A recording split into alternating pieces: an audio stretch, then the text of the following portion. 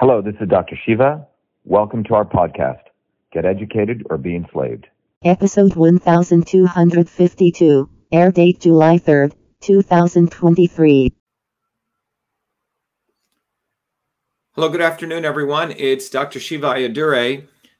Today we're going to be doing a discussion on a very important topic that's very, very timely. And the discussion is what is going on in France. And we're going to be doing a systems analysis of this. And my colleague joining me on this is, we have a special, very important guest, James Richardson. James is actually out of France. He's one of our Truth, Freedom, and Health Warrior Scholars. And James will give a little bit of background, but he lives in France, on the border of France and Germany, Strasbourg. But we're going to be going into a deep discussion today to really talk about what is going on in France with James. But we're going to be doing a systems analysis. Many of you know that the approach that we take here in our movement for Truth, Freedom, and Health, and if people want to know more about that there's a banner running down there, truthfreedomhealth.com, is we teach people the science of systems. And in this discussion, you're going to realize why important system science is necessary if we're serious about looking at the world and understanding what's going on. I would say most people have no idea what's going on in France. They just see people burning buildings down or heard the story about some kid getting shot and the cops shooting him and then people getting angry. And that's pretty much it. But it's very, very important to look at events that take place and recognize, as I did in the Swarm video recently, that things are interconnected. Nothing takes place in isolation. And sometimes you have to unwind the movie to see how this started so you can actually project it into the past. So James, how are you? James, I'm doing fine, Dr. Shiva. Thank you. James, what time is it there? Now it's about 9 o'clock, 9:02. Yeah, sorry, James. I had thought we were going to start at 3, and I was told it was at 2, but it's good to have you. But tomorrow is July 4th here in Massachusetts. And James, if you can just take less than 30 seconds, 1 minute, just give people your background. You know, you grew up in Bronx and you live there. You have a whole family there. Go ahead, James. Yes, I was born in Brooklyn, New York, and I went into the Air Force at an early age of about 19, and I became an aircraft mechanic and working on weapons systems. An aircraft is a weapon. This is platform. It's a system. And this is where we were called systems engineers, aircraft systems engineers. And I was stationed out in Asia. I've lived in Thailand. I've lived in Singapore. I've lived in Hong Kong and Malaysia. So I've been in Southeast Asia. I went to Asia, and it was there that I became very familiar with the Asian people. The people we looked at the people and said, wow, they look funny. And they were looking at me saying, wow, you look funny, you know. But I learned them, and I learned the language. And I just learned the culture, and I learned to respect them. And I understood that what Dr. Shiva has been teaching, systems science, it's a way of life. And the Asians do live this way of life. Yeah, one of the books we have, James, is called Your System, Your Life. This is not you don't have to buy any of my books. By the way, when you become a Truth from Health Warrior, you get all of this. But I'm very proud of this book called System and Revolution. And the reason I want to bring this up is that when we say system science, it was starting around in the 1900s in the world that system science became a field of research and endeavor. And across my 4 degrees at MIT, and James, the training you got, it took me many, many years. I used to teach system science to really understand how to teach system science, but more importantly, the field. And then I interconnected the principle of system science to what we call ancient systems of medicine, and realized that the systems are actually the same, and we built a curriculum. James is a Truth, Freedom, Health Warrior Scholar. He's in our leadership program in Europe, but we train anyone. You don't have to have any background as long as you're keen and willing and want to apply yourself, whether you're a hairdresser, whether you're a car mechanic, whether you're a PhD. I'm committed to teaching people system science because system science is what allows us to go beyond left and right, look through the chaos, find out what the real problem is and what the real solution is. So when we look at France today, James, I thought the way we could proceed is I was going to give a little bit of overview about how the political system in the United States works, how decision-making works. And because we're going to end with that, because I'm sort of going to give the punchline away what the solution is. And then I want to unwind to starting with sort of the apparent thing that recently occurred in France with the 17-year-old boy being shot. And then if you could sort of just give us, I'm sure people are interested in knowing what's going on, as we talked about in Marseille, Lyon, right, Grenoble, where all the riots are taking place. What's the situation now? If we take about 10 minutes on that. And then I thought we would then start applying systems principles to dig through this and understand the big interconnected issues, right? The poverty, the immigration issue, the pension systems, the many wage issues, the declining population in France, and interconnected all these, because it's not any one thing. It's a combination of things. So James, maybe you can just take a couple of minutes here and just say to people who don't know, assume people have been not watching TV or anything, like what happened in the last 5 days, how this occurred, and what's going on now before we get into the analysis, James. Just if you could just give us sort of the visceral facts. Well, I'm sure that you've heard about the violence that is going on here, but let's talk about what triggered it, and then we can understand the hatred, the disenchantment with the authorities that is going on here. A young man was stopped in a car, and the police ordered him to get out of the car, to exit the car, and to turn off the motor. Instead of doing that, he raced the motor up. He began to move the car forward, and then he geared the car to go forward, and the policeman was standing just next to his window, and he shot him, and unfortunately, the man died. The policeman was held by his superiors, and I think at present he's incarcerated. He's being detained, but this man was known by the police to have known to not be non-compliant in the past, and so the police understood, and this has caused his death. And from that time, in the area where he was shot, which was a suburb of Paris, it caused the people there began to just get angry with the police when they understood that the man was dead, and they began to just riot and set fires to cars, to garbage cans. They just began to riot, and that went on all night. That was last Tuesday. That went all night into Wednesday, and Wednesday they continued to riot. Into Thursday, it spread throughout France. The major areas of France in the south and the center and in the north of France, they began to riot there also. It's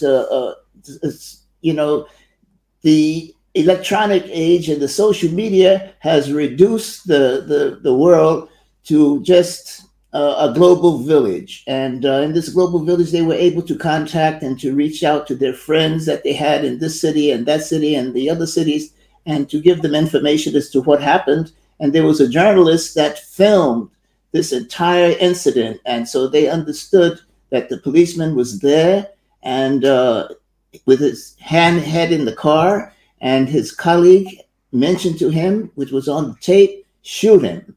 And this is what the policeman did. And it has caused France to become just the unrest that is going on here. It's just terrible. In my city, I live in Strasbourg. Now, James, 1 second. So that incident occurred right outside of France. And I think people outside of Paris, yes. Outside of Paris. So people need to understand that you have the cities, right, where only wealthy people can afford to live there. And outside of the cities, you have these housing complexes, right? Yes. Like you would call affordable housing or low-cost housing in the United States. Social housing, yes. Right. And there, I forget the term, banlieue. How do you say that? Banlieue. So there are these, there are these housing complexes. And so this incident didn't occur in Paris. It occurred in those housing complexes outside of Paris, right? Yes. And when the incident occurred, I think you made the point earlier, because of social media. Had this incident occurred in 1980, like Rodney King in the United States, people would have been riots only in Paris. But because of social media, people then saw it in other parts of France. So outside Marseille, those housing complexes went. Yes, in the banlieue and each of those cities, they all have banlieues around them. Marseille, right. Yes. And these banlieues, again, you have the central city, and then you have outside of them, you have these housing complexes, which are pretty much filled with very poor, indigent, unemployed people, people of they're French citizens, but typically of ethnic origin, right? From North Africa. We say low income. This is second or third generation immigrants. Second or third. So they came from Tunisia, Algeria, etc. But they're French residents. They're French. French residents who live in these banlieues. So, but I think the point is, when that incident took place, it wasn't just contained into Paris. I think you were saying that people came into Paris, right?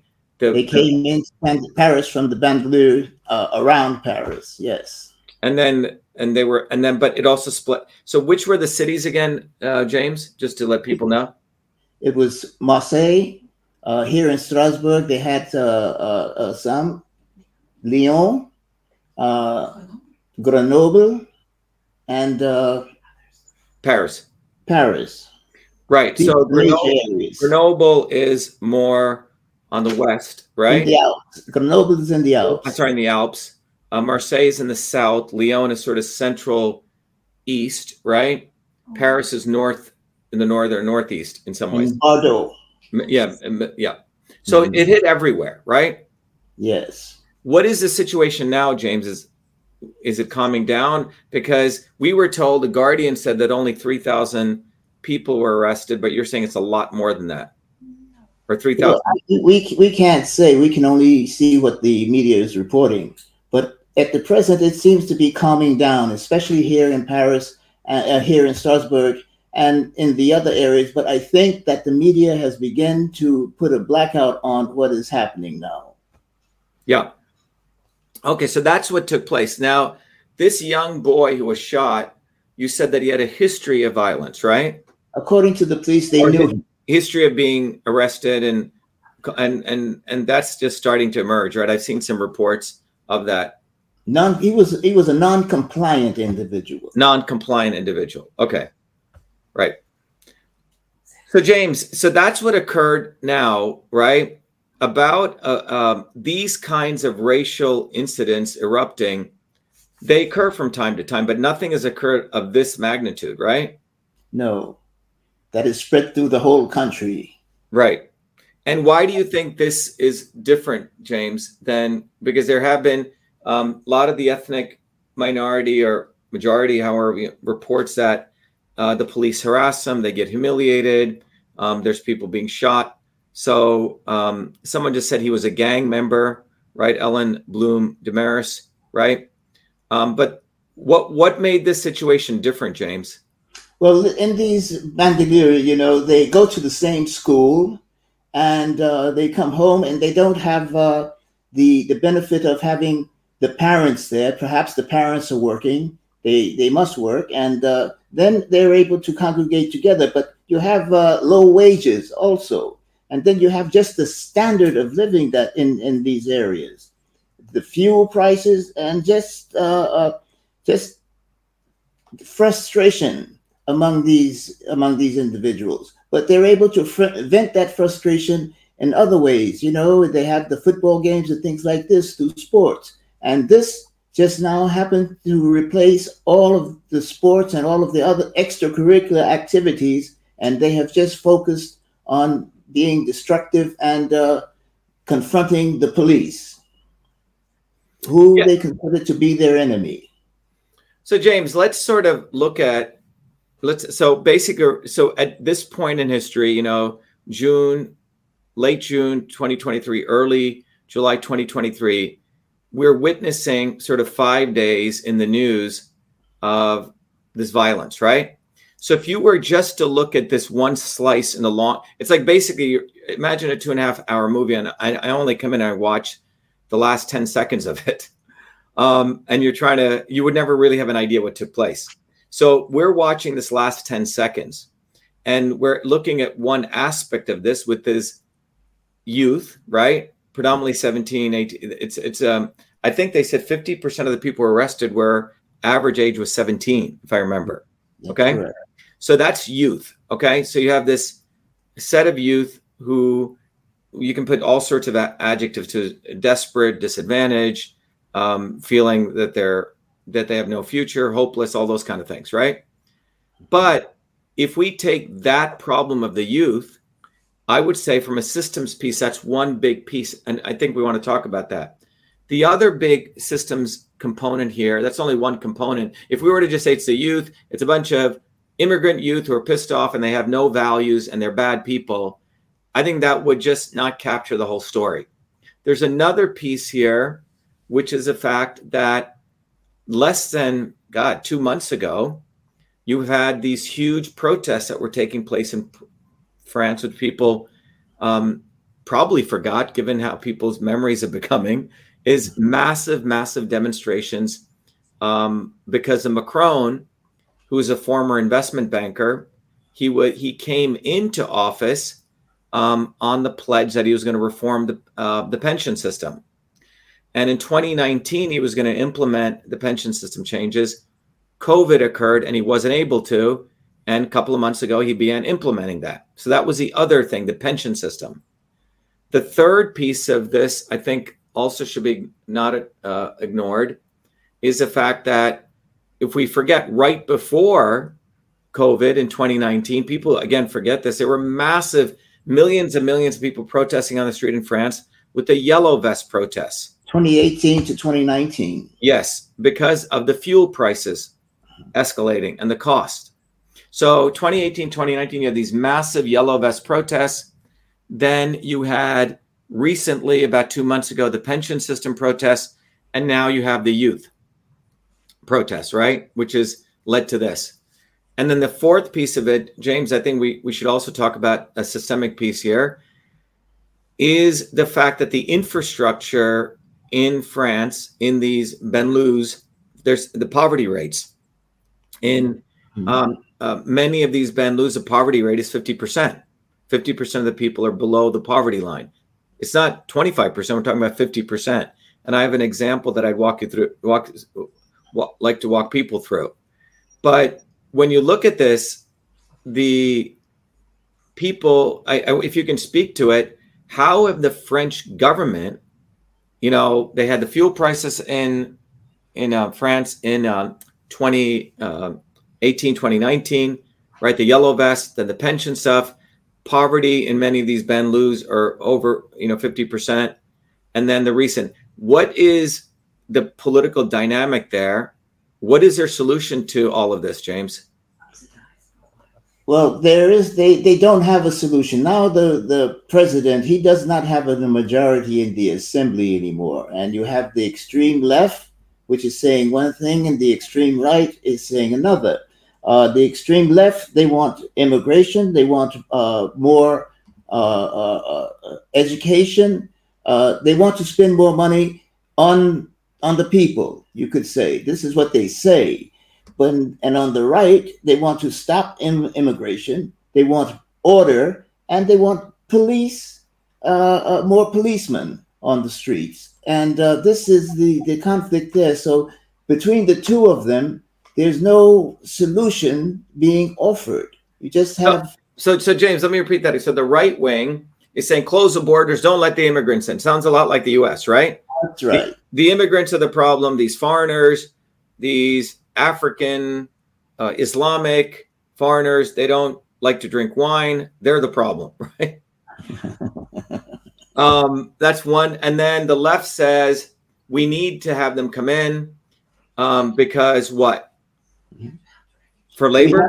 We have to help the refugees. I think when you saw the refugee crisis, the refugees came in and they were just inviting them in, and we have to help the refugees. Now in Eastern Europe, you have the refugees are coming also. And so they're coming in, and the left is saying, we welcome all of these refugees to come in. Right. And that's very similar to the United States, right? You have Biden saying, let's open the borders. We should accept these people. And the right wing says these foreigners are the problem. Let's shut down the borders. Am I right? That's right. And that's pretty much it, right? And by the way, that solution of the left and right, how many years has that been going on in France, James? Oh, it's been going on for quite a long time. How long have you been there, James? And you've heard that same sort of mantra, the left saying this and the right saying this? Since the President Sarkozy, during his time. So that's what, 1990? Yeah, 1990. Yeah. That was during President Sarkozy, where he was he was a right wing, the extreme right wing, and he wanted more policemen, he wanted more order, and he wanted to just begin to even send some of the immigrants back to their country. He wanted to do that, and this is what he was promoting. So when Macron came along, well, he was saying something different. He was a middle of the roader, where he was more on the left than on the right. But he was. There was also another president, right, between Sarkozy and Macron. What was the guy's name? Roland. But there's another guy with the glasses. Hollande. Oh, Holland. Yeah, yes. I remember I met him the last time I was in France. He showed up to a very small event I was at with his girlfriend or his mistress, which is quite interesting. But what was he considered, left or right? He was left. He was left. Okay. He was a socialist. Right. So basically, Sarkozy. So you have a right-wing guy saying police, we need to law and order, and then you have the other extreme. Or the other left solution, which is like we need to help the immigrants, right? We need to help, and that's pretty much it, right? And they play each side. That's what they do. They're just playing it off, and where they are now, they don't have a solution. Right. All right. So I think that's helping our audience understand. So you have this eruption take place, the fundamental issues of the pension system, which we should talk about, the fact that fuel prices, and then some of the problems are not even being discussed openly and publicly. One of the problems that I think that's not discussed is the fact that the fertility rates are dropping in Paris or in France. And let's talk a little bit about the pension system. When do people retire typically, James? Now they were retiring at 62. And that was the issue last month, a couple of months ago, where Macron, he managed to sort of like dictate that he's going to raise it to 64 without getting the votes in the assembly. And so they just passed it and they raised it to 64. The courts all agreed with him. So now the pension rate, the retirement age is 64. And this has caused a lot of people some distress here. Yeah, and so when we look at the pension system, so people were retiring when, James? At 60, I thought, right? 62. Oh, 62. Okay. So I have some data that I wanted to share with people here, James. Let me share this data here. This data shows, I think it's very relevant to understand the system's dynamic here. And the system dynamic here that I want to share here is that, so if you are retiring at, let's go back to 62, right? That means when you retire, France has one of the best, I think, relatively to the developed nations, a very, very, I don't want to say generous, but they really support the elderly people because they didn't want people to be in poverty, right? So they have a pretty good social program.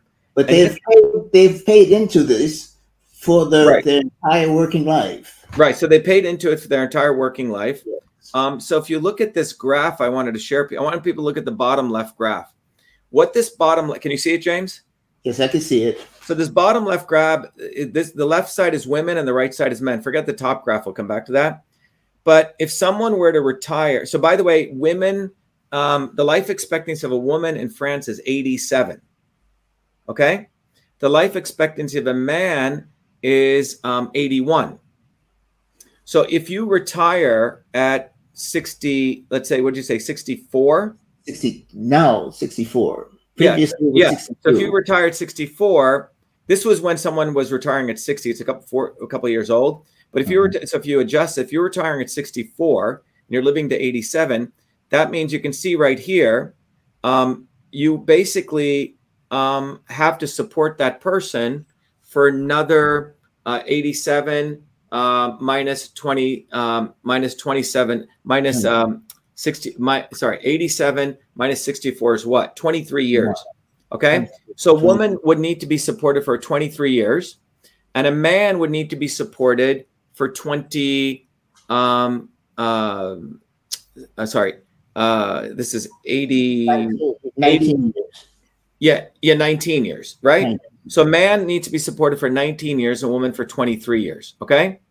So that's an important number to remember. So if you are a woman, the system, and you retire and you've paid into it, there must be enough money to support a woman until she's 87, right? That means if she retires when she's 64, for the next 23 years, there better be enough money in the French kitty, right, treasury to support her. And if you're a man, for 19 years, right? Mm-hmm. Correct. Now, as I understand, James, is when Macron came into office, if I'm right, one of his biggest reforms was that he was going to reform the pension system. Yes. You could probably, speak to it more, but can you tell us a little bit about that when you came in? I mean, I have some data, but it'd be good to hear from you. Like what, when Macron came into office, that was a big piece of his thing, right? Yeah, he didn't mention the retirement age at that time. He just wanted to change the amount that everybody paid in. That was the reform. Yeah, he wanted to increase it, right? Reform the health benefits that everyone was getting. You had to pay more. You had to make it over what you were receiving from from the government. You had to pay more. Those were the reforms that he was looking at. Right, and the reason he was looking at that, James, is, as I understand, is right now, if you work, let's say you make $100,000 a year, 7% of your income gets taken out, right, every year to go into your pension fund, which would be like $7,000, and then the employer contributes another 10%, which would be 10,000. But overall, so 17%. But overall of the gross wages, they also take out some other stuff, but it comes to 24%.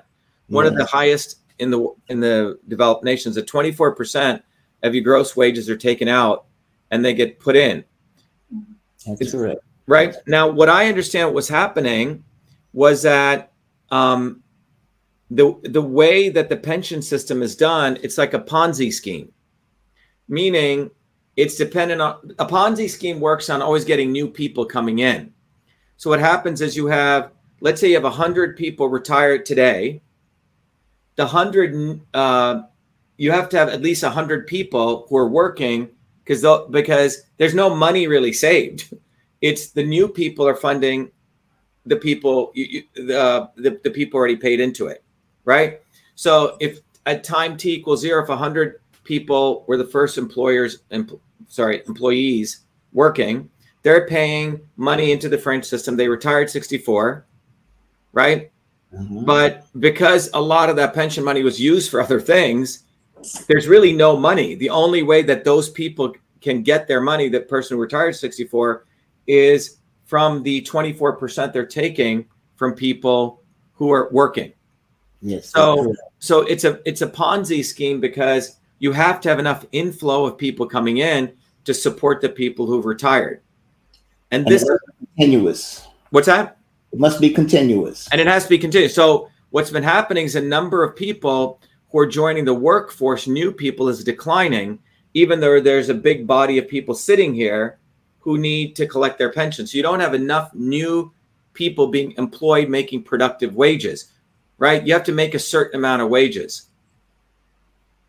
So as I understand it, Macron, who was a finance guy, who's an investment banker, was going to come up with a solution to do this, which is, I think what you just said, they were just going to increase what people pay in to 24% from 17%. Okay. The other statistic I wanted to share with you, James, is that when you look at this, this goes to the systemic nature of that problem before all this stuff occurred, was that in order to have enough people in the labor force, a family must at least have 2 kids, because you need population to fuel your labor force. Mm-hmm. And now it's 1.8, I think it is. Yeah, I found data here. Let me share it with people. This is what I have here. If we go here, it's a top graph. So starting around 2014, right here, if you can see this black line, it was flat. People are having 2 kids. And right around 2014, it's dropped, okay? So about 1.9 kids, okay? And this is where it's sort of headed. So you're not having enough, and it can either go this way, it could go this way, unlikely, right? If it's possible. This is where it needs to go to get back to parity, right here, the big dashed line, but it's actually headed in this direction right now, okay? I'm sorry, the projections are it could go in this direction, potentially here, okay? So this is where we're at. So you have a pension system which is reliant on new people coming into the workforce, right? But you have a decline in fertility rates. And you also have another phenomenon that many people, women, for example, are also working, right? Yes. So if you look here, in all the countries, the elderly population is increasing, right? So people are living much longer, France included, right? Japan the most, right? But on the other hand, the percentage of one-person households is also increasing. And the reason I wanted to share this, so if you see France right here, it's right here. So there's nearly 38% of one-person households. What that means is single women, right? So you're not producing enough kids. So basically, you're not producing enough children, reduction in fertility rates, and you don't have enough people who can fund this pension system. And that, by the way, is occurring pretty much in every developed nation, United States included.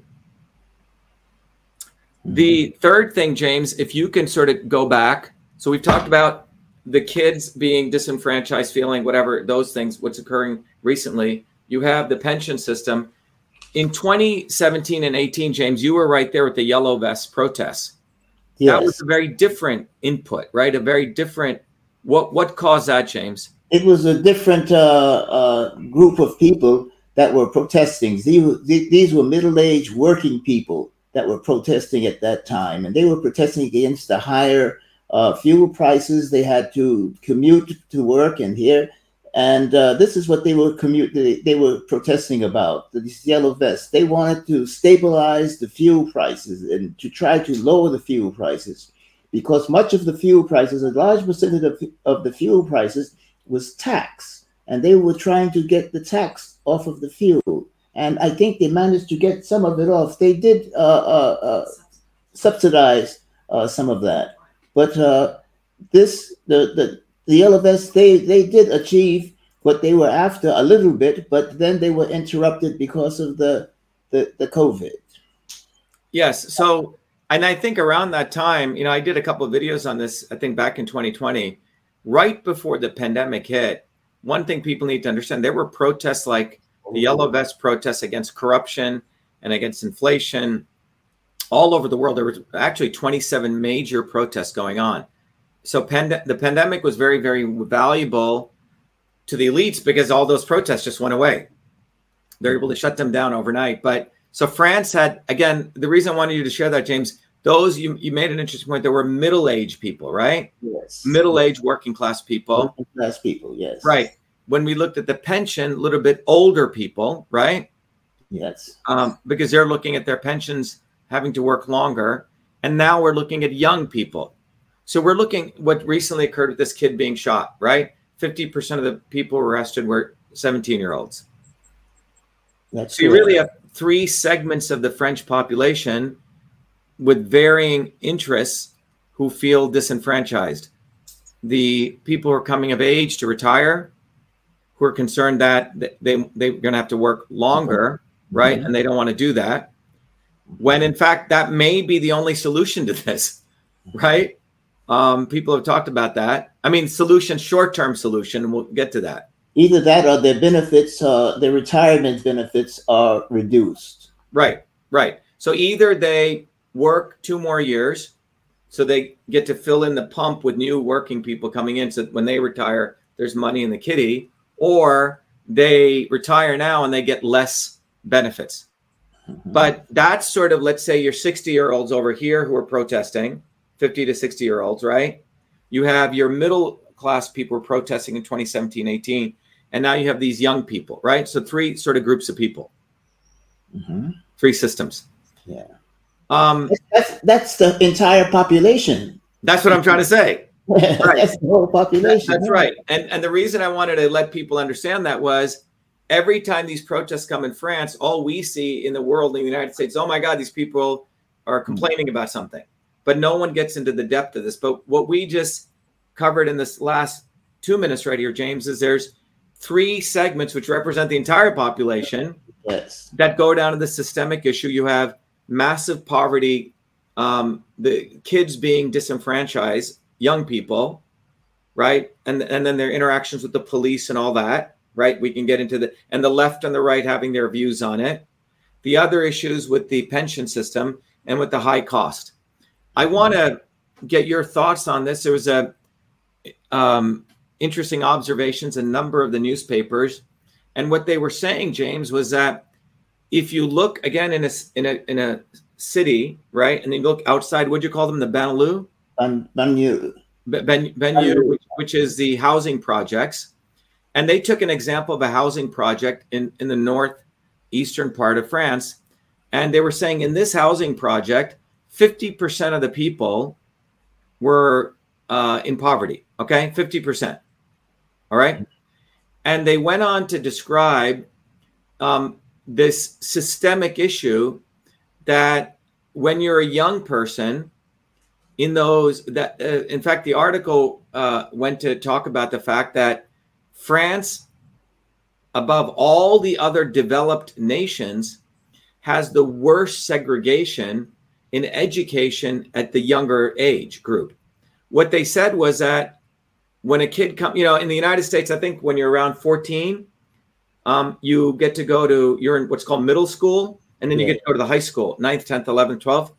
In some places at the middle school, when you're 14, you decide whether you're going to go on the college track, like to become an engineer, doctor, or you're either going to go on the vo-tech track.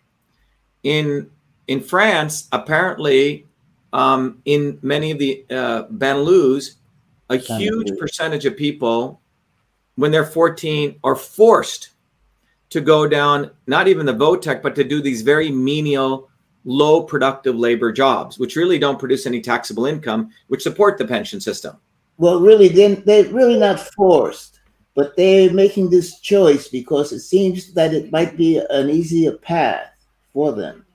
Well, and also, the families are getting subsidies from the government, and so they want to continue to go to school to receive this support. Yeah, and the academic results also. They don't have to worry about the academic results. They can just. Yeah, well, this interesting analysis done by this one reporter, he said that many of these people feel that they're actually being pushed, and I think more research. That's why I wanted your perspective. They're being pushed into these manual labor, low-paid jobs instead of the lycees. Is that what they call them? Lycees that prepare the pupils for university. Mm-hmm. And again, this could be biased. They're saying that the word is that people feel humiliated because it's almost like it's a de facto that they have to go into these jobs. It's just sort of the momentum is there, and it's not to say people don't go to university, but it's a very, very small percentage. So they have to have the academic requirements in order to proceed on to the university. And as we mentioned before, they're all living in the same neighborhood. They're going to the same school, and they don't have that social support around them to help them to educate them, to bring up the academic performance. I mean, I'll give you an example. You know, when I went to school at MIT, which is one of the best schools in the world, right? We had, and it was 1981. I mean, there's this huge affirmative action thing in the US, but a very small percentage of kids were from the inner cities. A good friend of mine, Bruce, who became my CTO for one of my companies, Bruce came from the inner cities of crime-ridden Louisiana, okay, to MIT, New Orleans.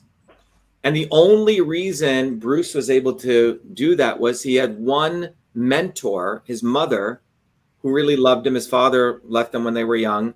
And there's been a lot of research done that shows that kids who grow up in crime-ridden, gun-ridden neighborhoods, they did interesting analysis. Who gets to graduate? Okay, like do they even make it to college or graduate even high school?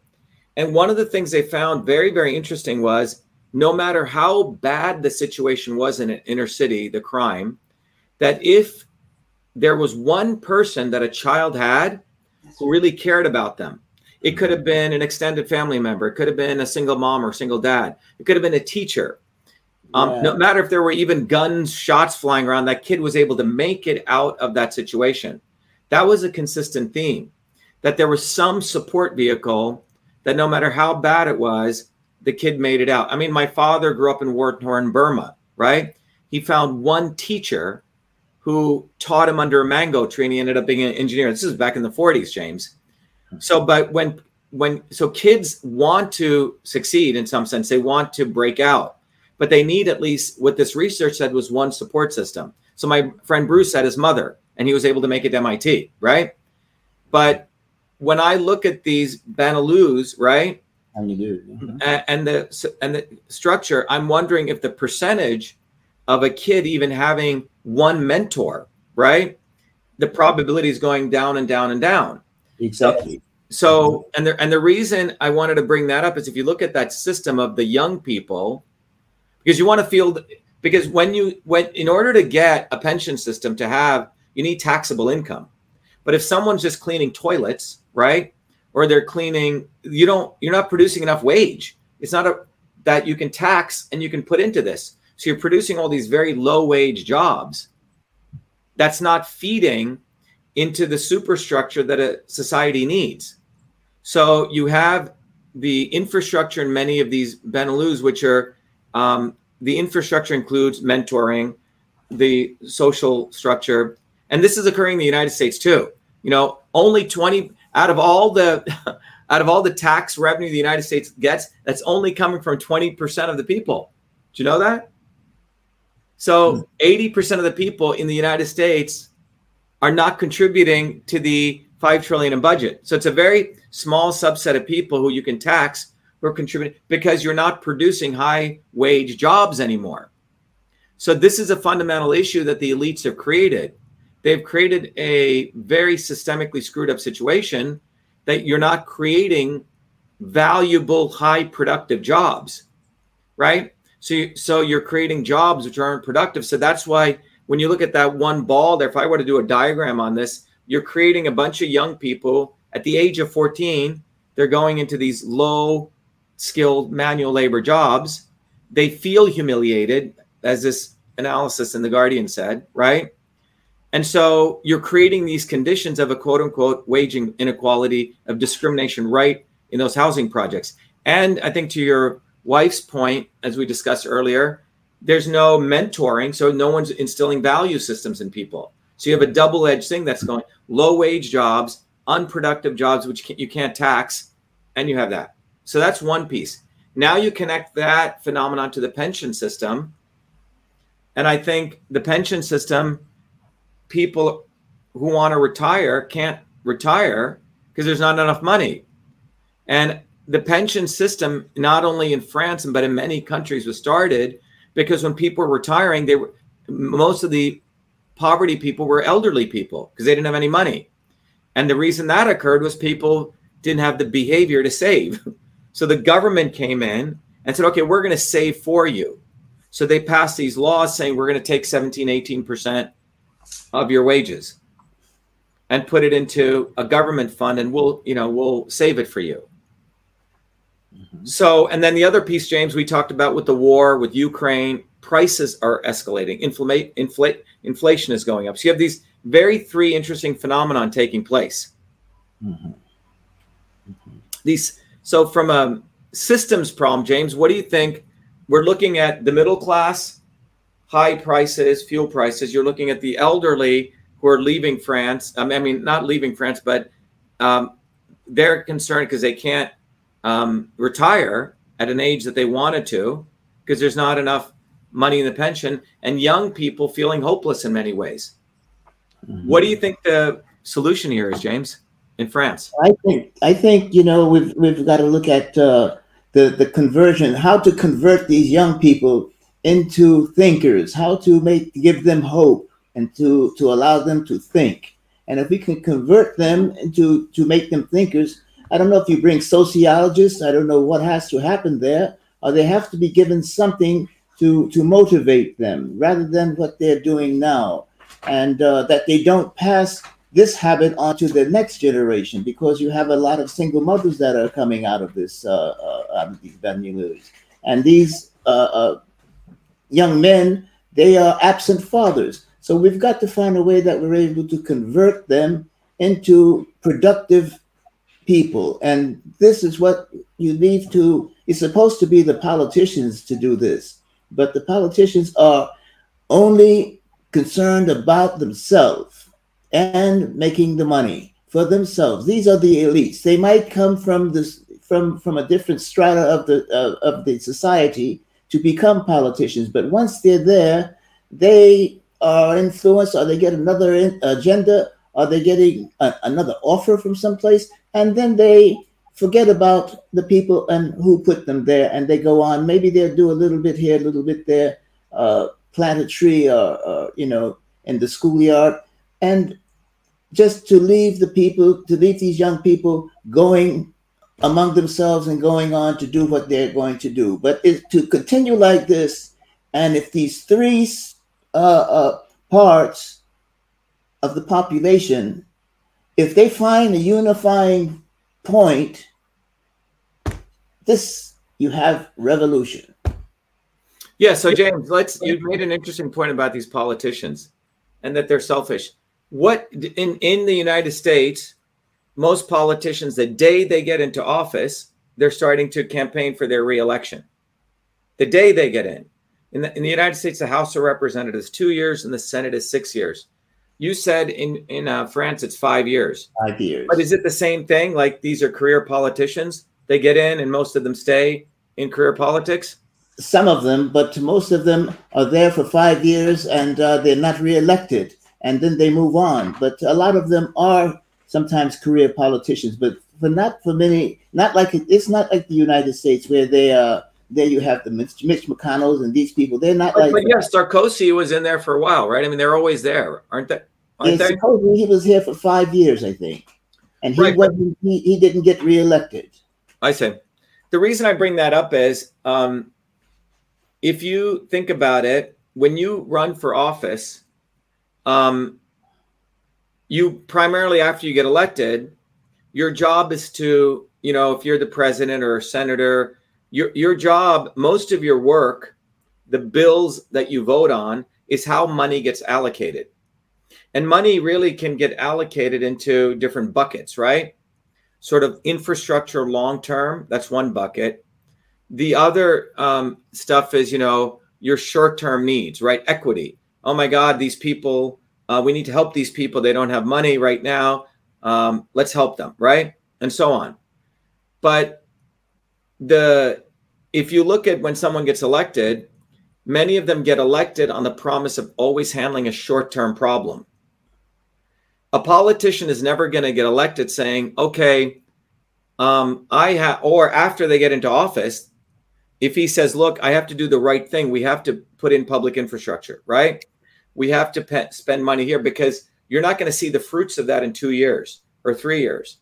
It takes about 10 years to see the fruits of public infrastructure, the return on investment. So 95% of the politicians will never do the right thing, because many of them are getting into office either to get reelected or strike their deals, James. And I think this is what occurs in France. because they strike their deals and they make a lot of money while in office, and they have to help their friends who are outside. So their motivation is not to do the right thing. So if you look at France, what is the right thing?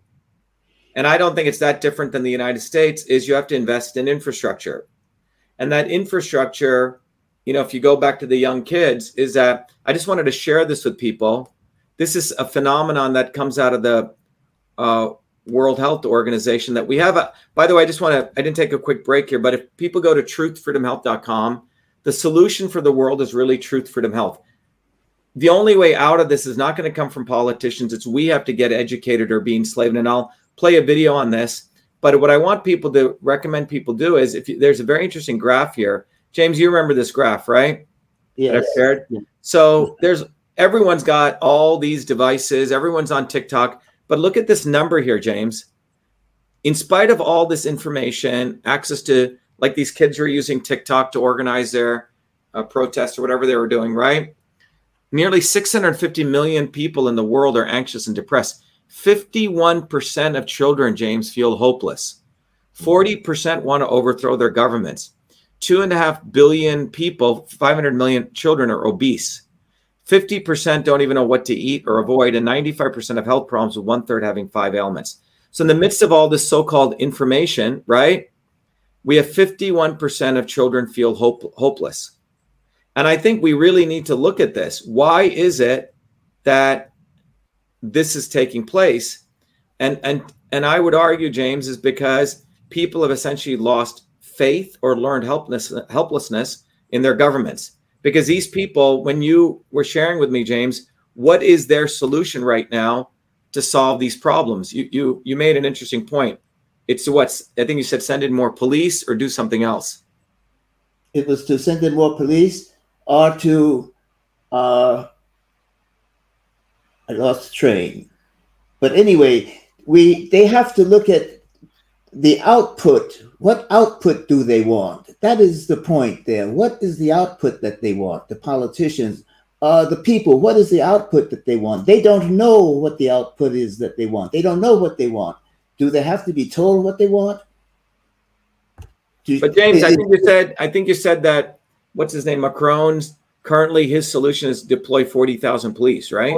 Yeah. Okay. That's pretty much what his solution is. And then he went to, while France was burning, he was over partying at Elton John's concert, right? Yeah.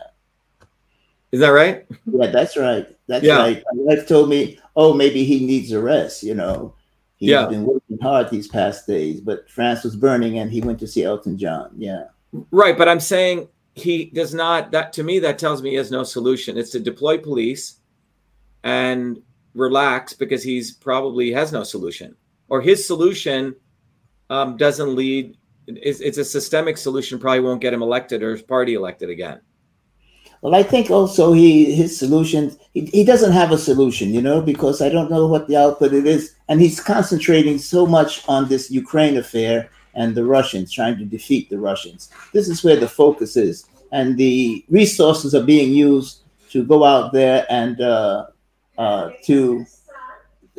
try to defeat Russia. So Neil Devine says, my father and my mother were my police. Yeah, that's correct. Right. That's correct. That's a pretty wise statement, right? In Brooklyn, that's the way it was. Right. And even the neighbors were the police. Right. Yeah, exactly. So I think, James, as we talk about in our movement, the only way out of this is to recognize that the governments and the entire process of getting elected is so corrupt. To get elected in the United States for president, you need $1 billion. That's how much they're raising. To get elected as a senator, you have to raise $100 million. Okay. And if both parties are doing that, means working people are giving, and by the way, this is coming from everyday people who are giving $5, $10, $20, $100 donations. So politicians in the US have to raise an incredible amount of money, or own the press, or be very close to the press, right?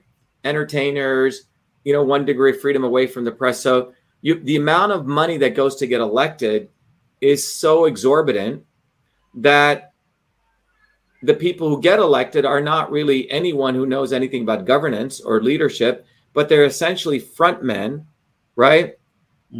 For somebody else, right? Yeah.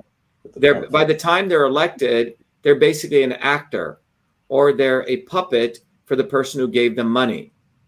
And I think the only way out of this, James, and we were talking about this, so if you look at France as a model, the prices are going up, infrastructure doesn't exist there for the young kids, right? So they feel hopeless. 17-year-old kid, right, is out there burning down Apple stores and McDonald's, right? And then you have the fact that fertility rates are going down. You're not producing enough. The key thing is we're not producing skilled labor jobs where the person coming can make a decent wage that is going to fuel the pension systems. So this is a very systemic problem. I see the only way out of this, James, is that people need to get educated and recognize that the politicians are not going to solve anything. And that at the working level, the parents in these communities need to recognize that they have to start, if it's not a parent, if it's an adult, need to teach young people how to essentially start gaining skills. I mean, James, you've seen in our own movement as young people come in, and I'm sure most young people graduating in U.S. school systems with huge loans that they thought they got a college degree have no skills.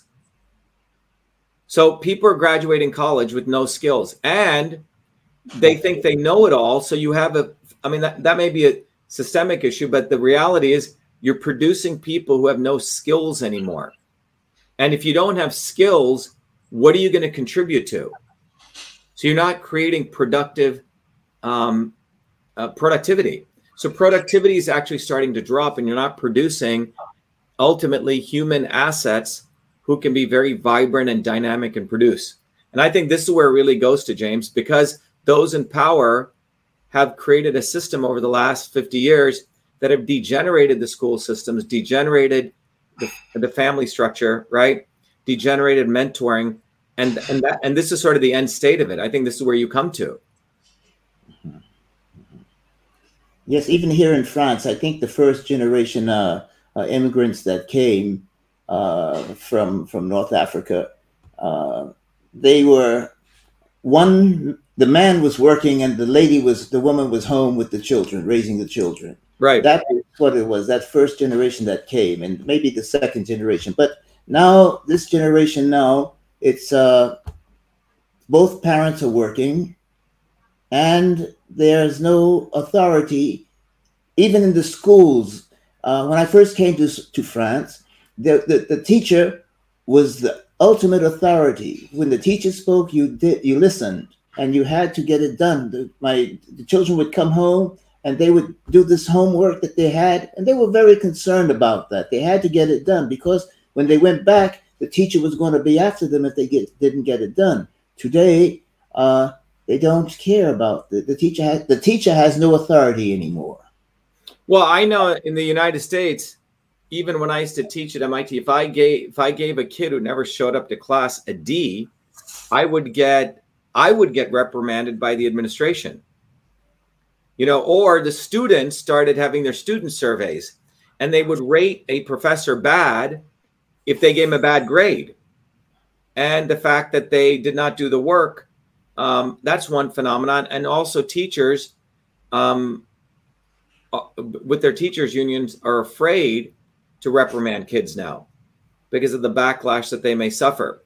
I'm not saying you should go beat up kids or anything like that. Obviously that's not what we're talking about, but the notion of any type of authority, mentoring, all that seems like to have disappeared, James, whether it's in the United States or also France, from what you're sharing. Yes, that's correct. Yeah. That's correct. Yeah. I mean, I remember getting ready to go to school, and if I didn't, I always did my homework on time. And I noticed my own nephew, when he started going to school, he seemed pretty lackadaisical about finishing his home. I mean, it seemed like a very different generation. And so I think that is a fundamental phenomenon that's taken place when you removed power away at the edges of the teacher. The teacher should ultimately have significant responsibility to figure, and that's what it was pre-1970 in the United States. The teachers had a lot of authority. They would figure out what was the right curricula.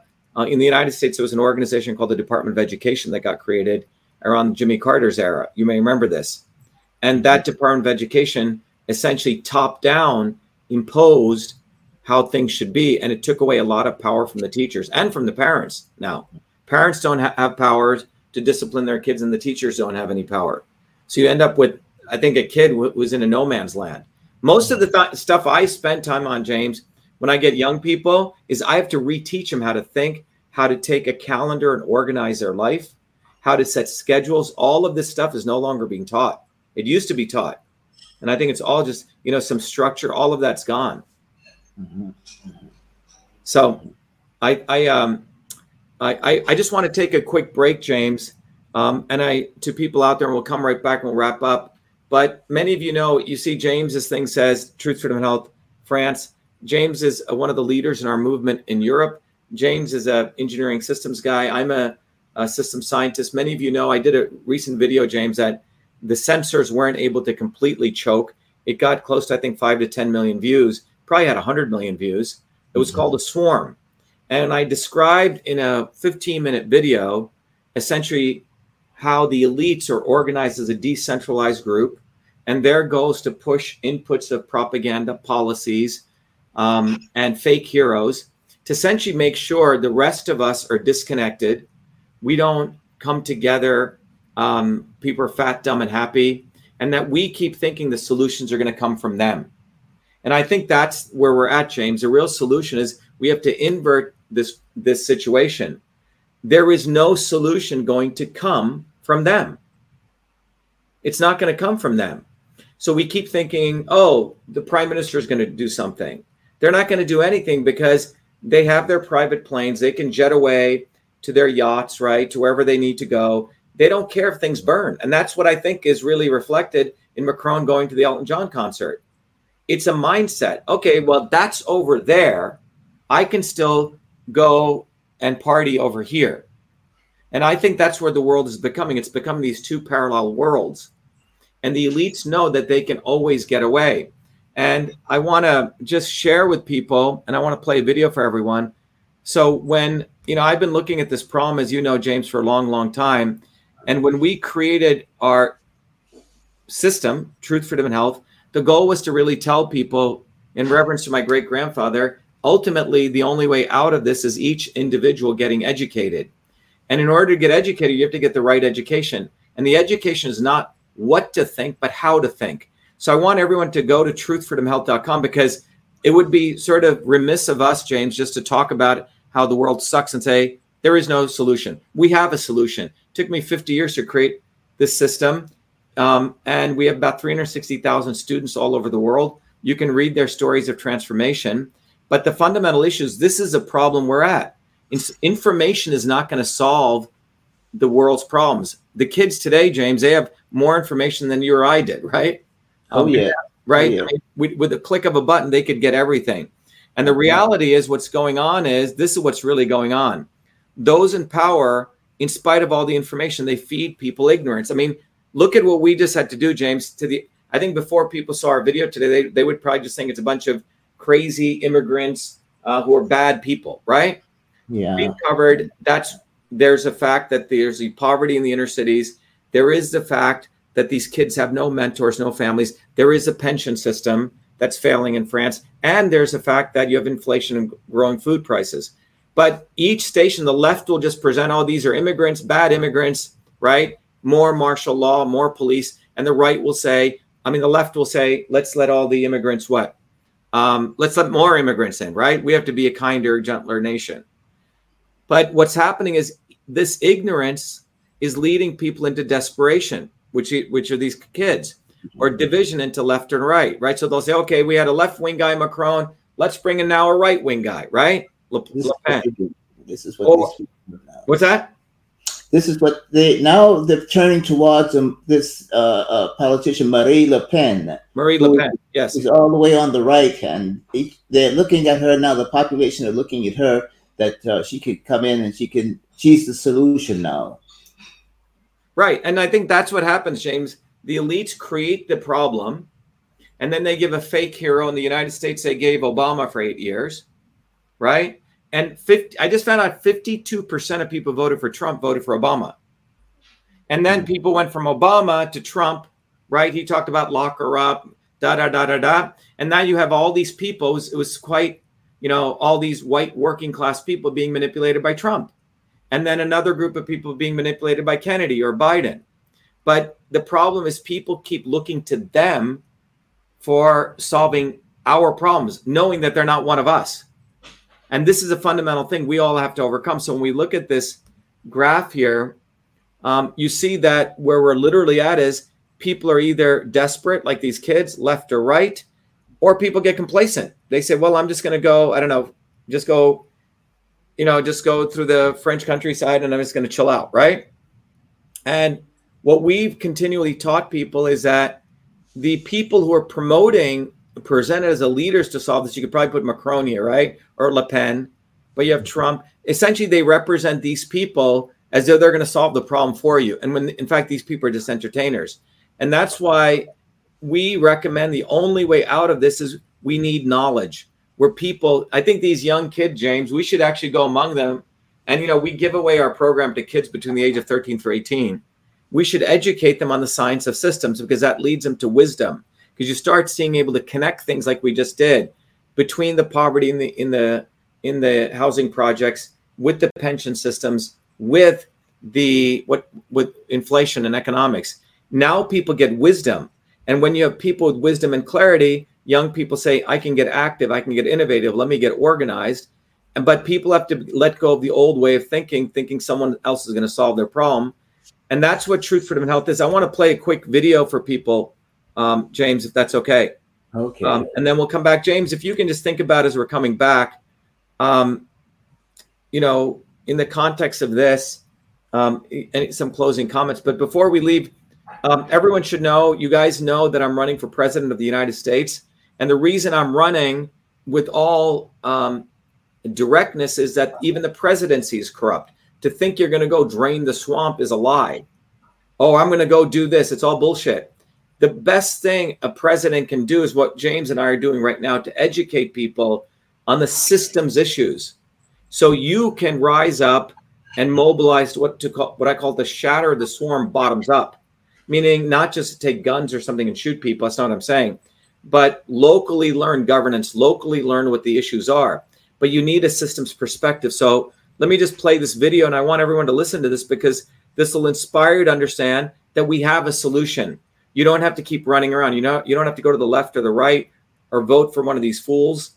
What you have to do is to recognize that the way out of this is we have to take a systems approach. Let me play this video for everyone, James, and we'll be right back. We have allowed our country to be taken over from within, and the end goal is you will have a homogenized world where we will become slaves.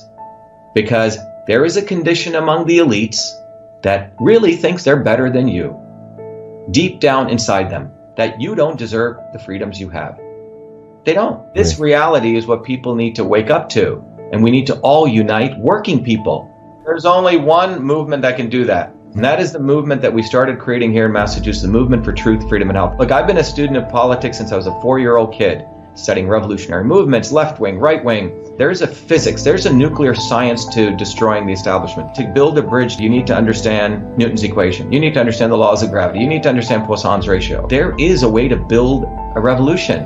And that's why I put this together. My goal is to train an army of truth, freedom, and health leaders. We don't need followers like social media. We need leaders, but they need training because the educational system does not teach them history, nothing. So in 3 hours, that's what I've started doing. That's the solution. We got to train people. First, with understanding what a system is, the dynamics of all systems that affect nature. The second is understanding the interconnection between truth, freedom, and health. Freedom is the ability to move freely, communicate freely, talk freely. Without freedom, you cannot convert ideas, hypothesis into truth, which is science.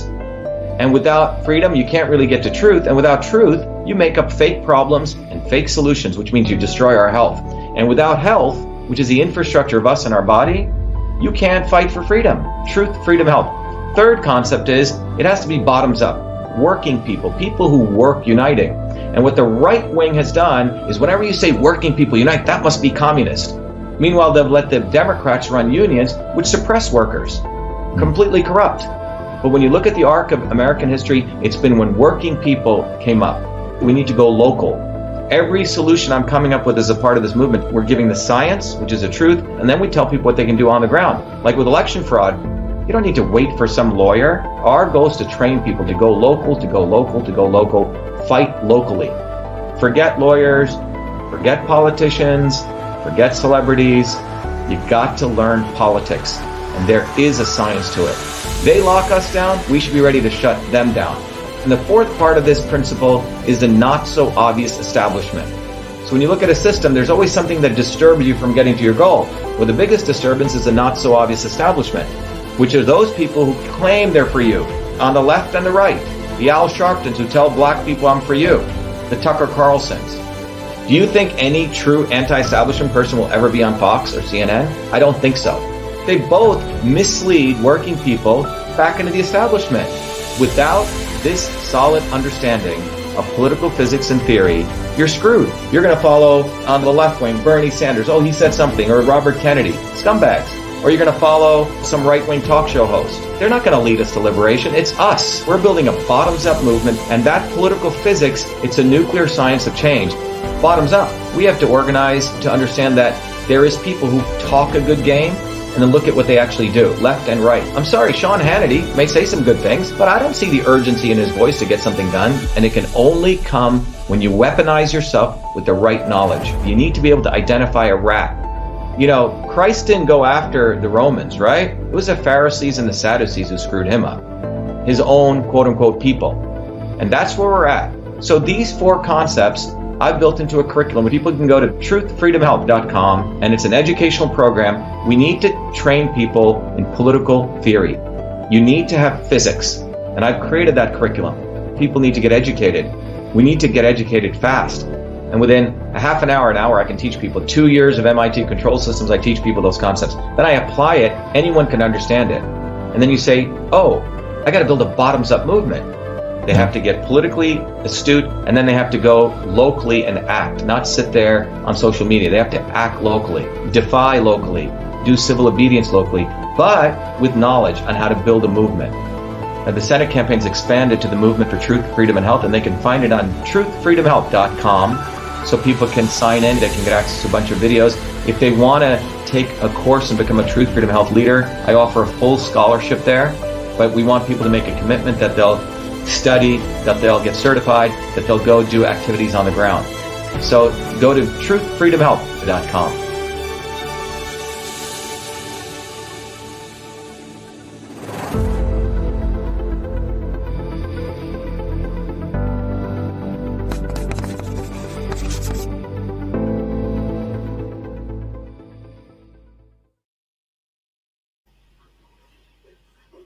So James and I participate every Thursdays at 11 a.m. and 8 p.m. Eastern Standard Time in an open house. All of you are invited. There's no fees. There's no costs. And you can go to vashiva.com/orientation. At 8 p.m., we do our town halls. And you can go to shivaforpresident.com/town hall. So I want to encourage everyone that, you know, we've spent a lot of time in summary here. James, we've sort of talked about from a systems perspective, and you can apply this to the US. So there's a lot of stuff we can see what's going on in France and apply to the United States. But you have the fact that you have disenfranchised youth. Youth are not getting educated. They're not getting skills at the very fundamental level in these housing projects, right? That's one phenomenon. The other phenomenon is middle-aged people. As prices are going up, that's why we saw the yellow vest protest phenomenon too among the next age group. And as older people, they're looking at the fact that they may not be able to retire and may not get the benefits that they put into the French social security system, which took close to 24% of their wages when they were in it. So young, middle, and older people are all concerned in France. And at the same time, fertility is dropping, so you're not producing enough new employable people with significant wage capabilities to fuel the pension system. So you have a bunch of things converging, and all these things are also converging in the United States.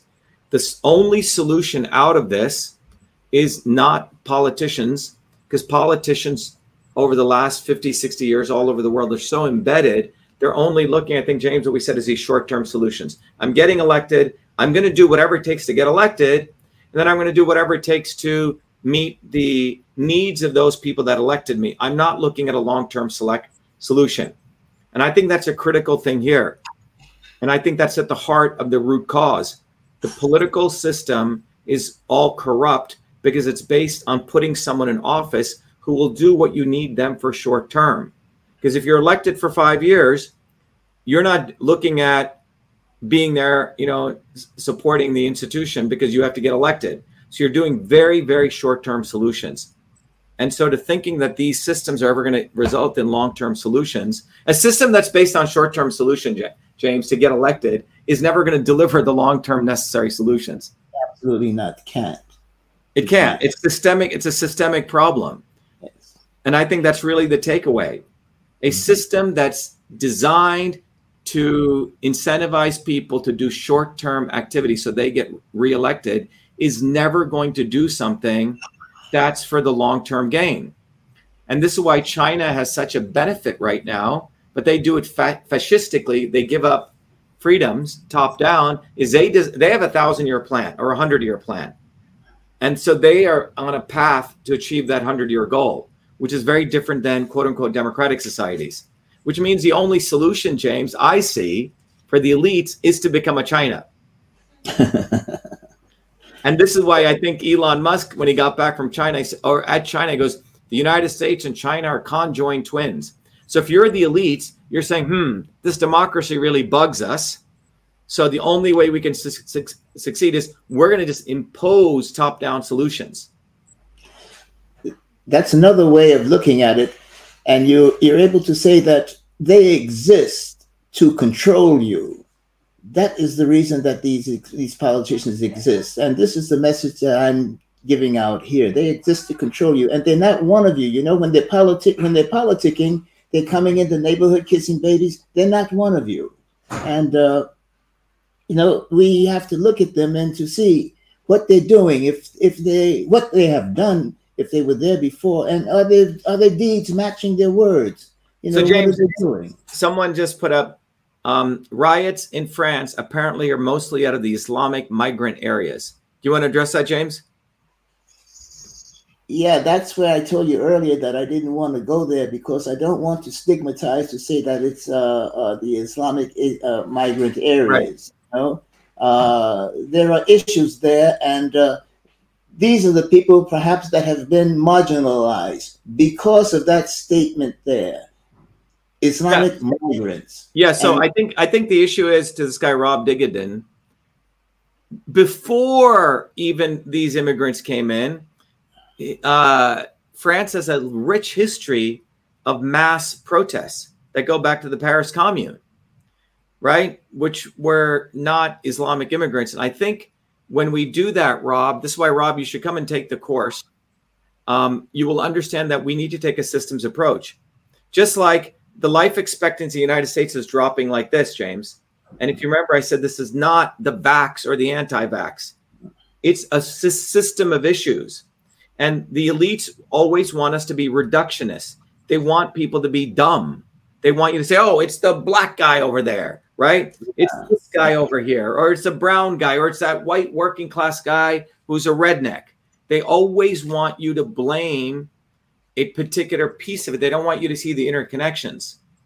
So I think that's a big takeaway here, James. I think if people, understand one thing, and maybe you want to make some final points, James, before we sign off.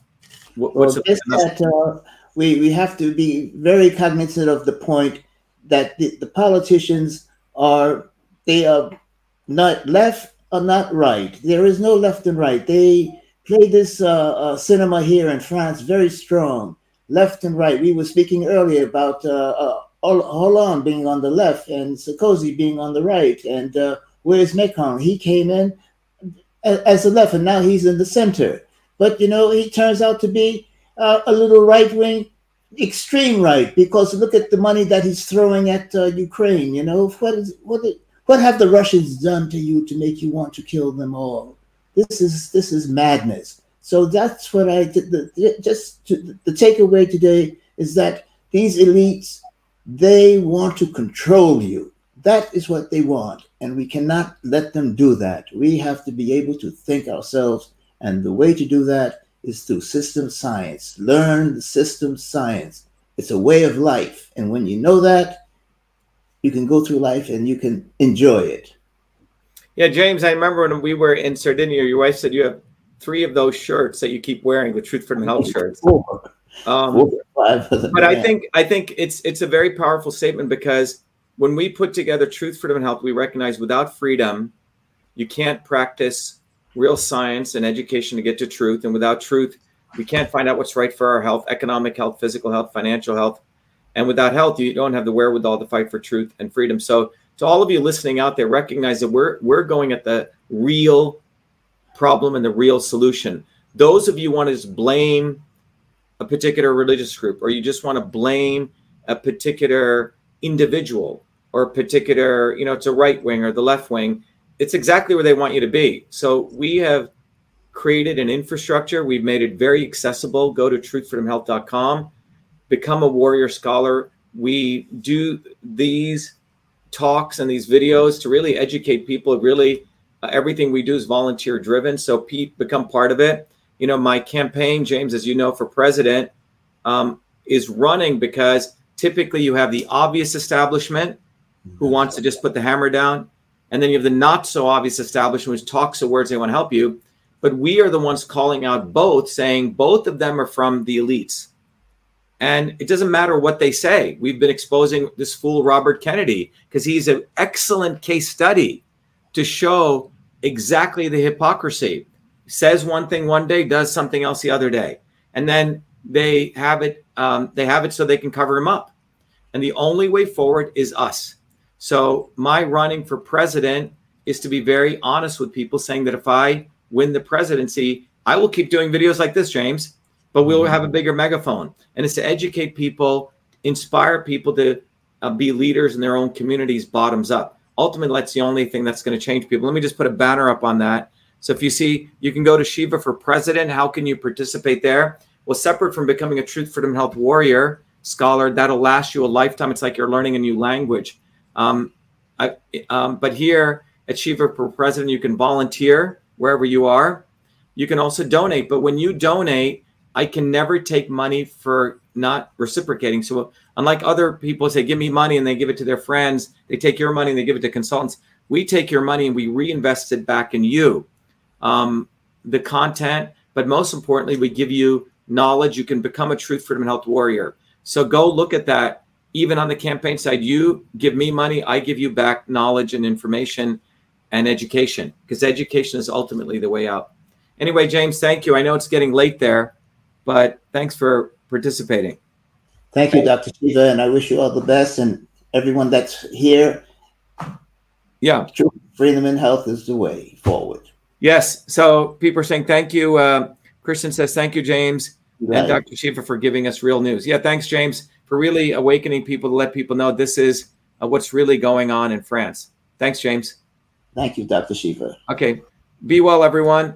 Have a good night. Watch. We'll be doing these interviews each day. And again, every Thursdays, come to our open house and orientation. You'll meet other incredible people. And the reason I invite people is because we don't want you to feel lonely, that the world is desperate. There's nothing you can do, that you're all alone. You're not. There's some incredible people who are really learning how to really move the world forward. So be part of that. Thank you, everyone. Be well. Be the light.